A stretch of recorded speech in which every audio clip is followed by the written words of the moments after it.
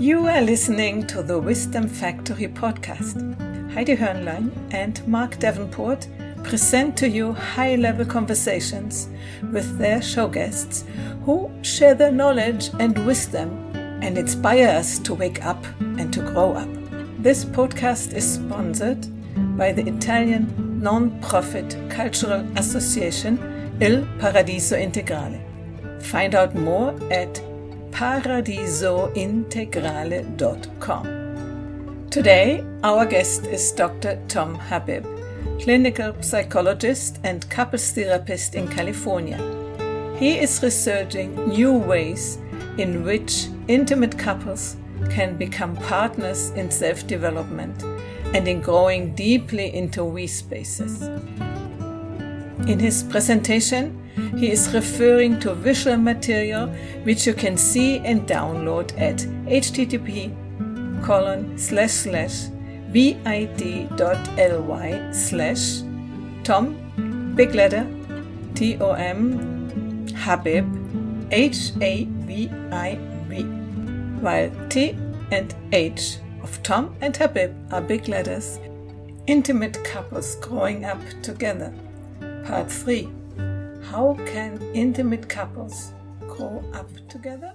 Yeah. Mm-hmm. Well, my reaction offhand is that the earlier stages are not gone. They haven't disappeared from our psyches, and frankly, there are times when they're appropriate and helpful, They may be stupid as well, but but they persist. You don't transcend if you haven't included, so to speak. Absolutely. At times they're absolutely functional, even dropping into the role stage. Mm-hmm. Usually when we travel, I play the role stage because I can get lost in a parking lot. Christine leads, and so I do all the supportive things, I know. Me too. I mean, that's the same with us. Yeah. If I rely on him, I don't know where we end up. I don't know what it is, but I just don't have those abilities. So didn't have that trouble before I met her, though, I'll tell you. Okay. So I wanted to show, this occurred to me about a week ago, and you're going to recognize the similarity to the Wilbur-Combs lattice. Mm-hmm.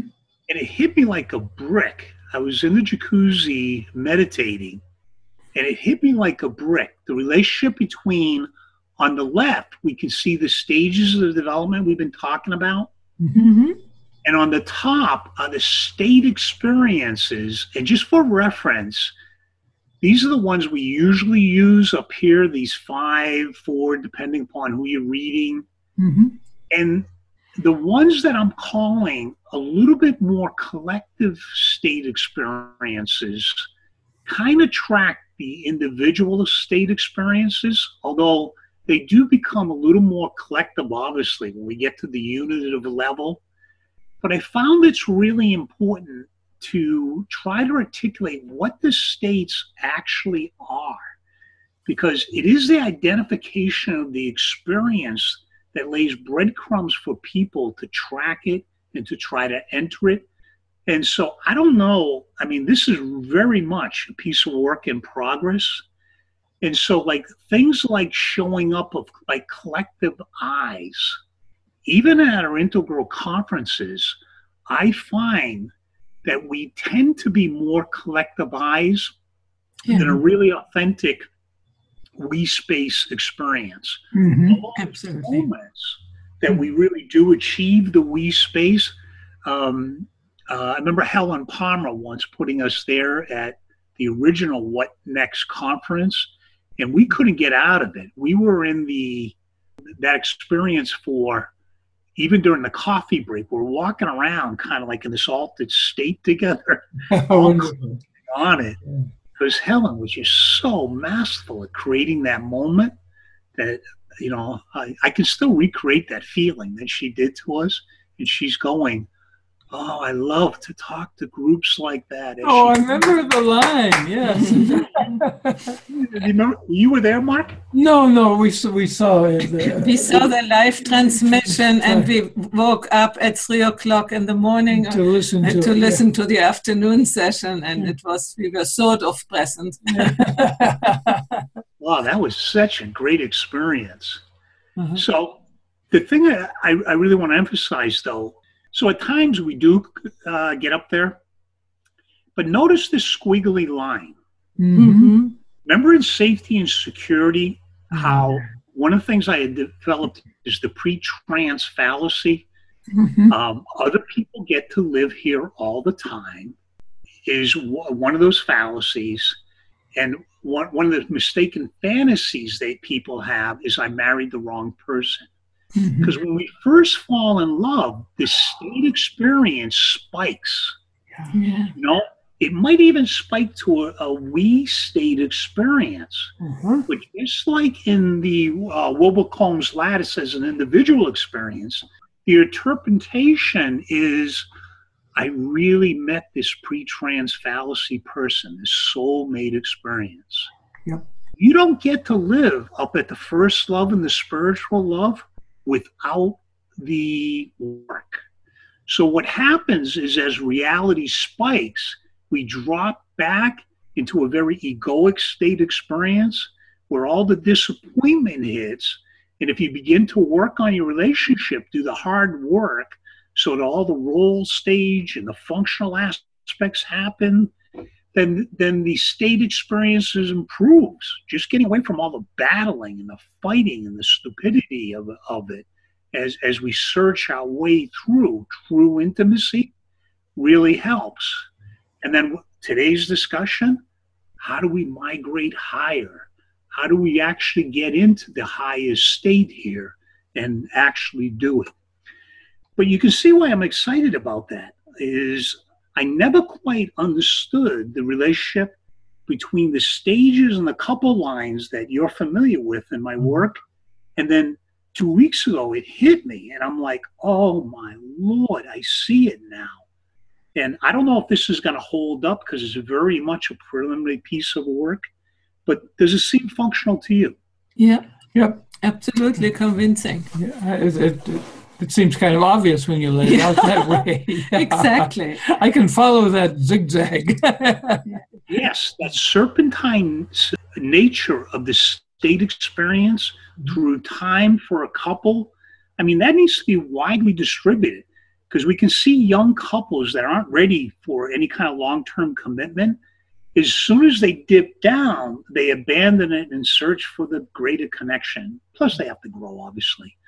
Yeah, but I find possible, you mentioned it a little bit, when you are really in this love stage, in the first stage of falling in love.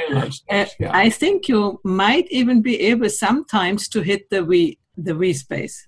Yes. But it will be short term, maybe only moments or days, and then it retracts. I remember to really felt it, how these connections go back and less and less and less in myself and as the field altogether.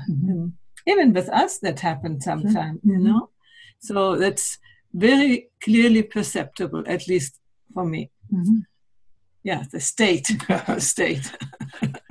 Yeah, that's how I'm beginning to language this, is the serpentine nature between the stages in this state as the relationship unfolds. I'm hoping this holds up. That's almost a spiral, you know, seen from the side. Oh, that's interesting. That, right, is it would be spiral too as we drop up and down in stage location and state experience. That's very good, Mark. I think I'm going to use that. Okay, before I copyright it, just go ahead. But that's what I need is different people to think into this with me. One of my buddies in San Diego Intro, Larry Kyle, who I'd recommended for an interview. I mean, he's one of these thinkers that can really think into it with me like that.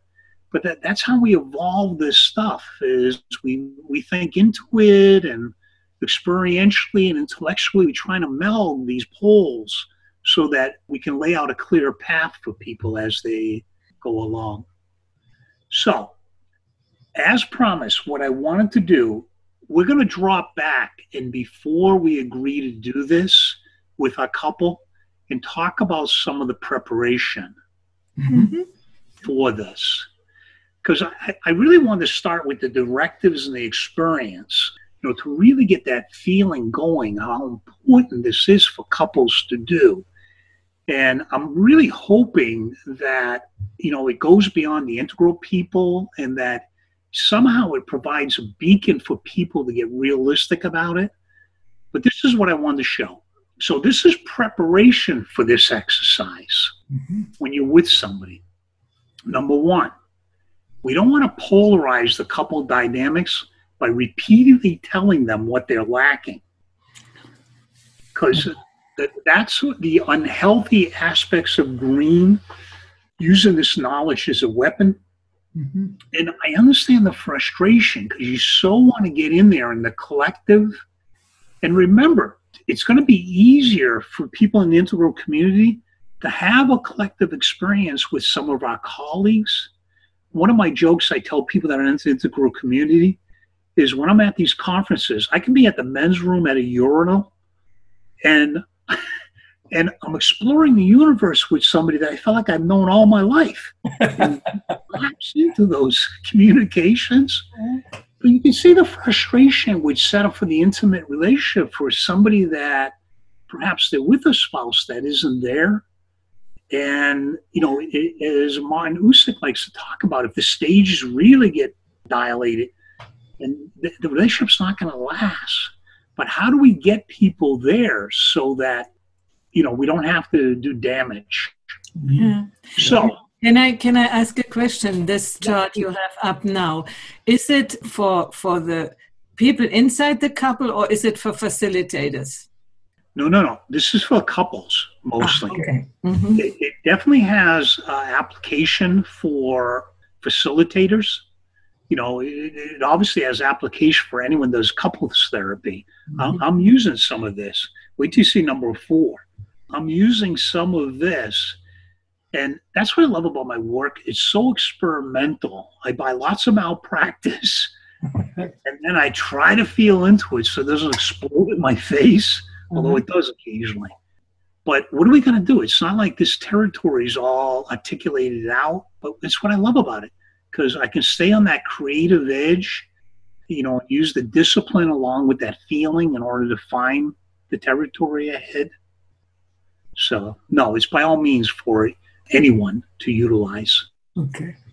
So if I can go ahead and share 3. Yeah, we want to temper our frustration with there are very few people ready to achieve this level of connection. And, no matter what we're doing, like Ken's telling us about the backlash here, God, I wish I was in Italy, I'll tell you.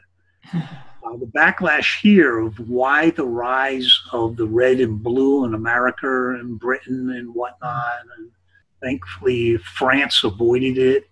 I don't know what Italy's going to do. They're at the pre-stage. It's not. We still have yet. to rise to blue. But some of it's due to the frustration of the leading edges, as what we like to say, the mean greens, and frustrating them. And, it just seems like the conservatives are just thumbing their nose at anything progressive, because we do have an obligation to bring people along. So my small way in couples, I'm trying to find ways to bring people along that maybe if they're happy at home, they won't be so angry in real life and whatnot. But it's a lesson we're going to have to do across the board. Yeah, and I just jump in to say my conviction is war in the world can only be stopped when the war in intimate relationships is stopped. Oh, I like that. Right, with more peace there, with deeper levels of love there, and the sacredness it invokes, then how can it be the other person, with no name? So I definitely like that. Yeah, because I'm convinced that when you are happy with other people, you have also learned the skills to be with other people. You have learned to negotiate conflicts. And when you can do it as a person, you can also do it as a politician and whatever, or a group leader. So,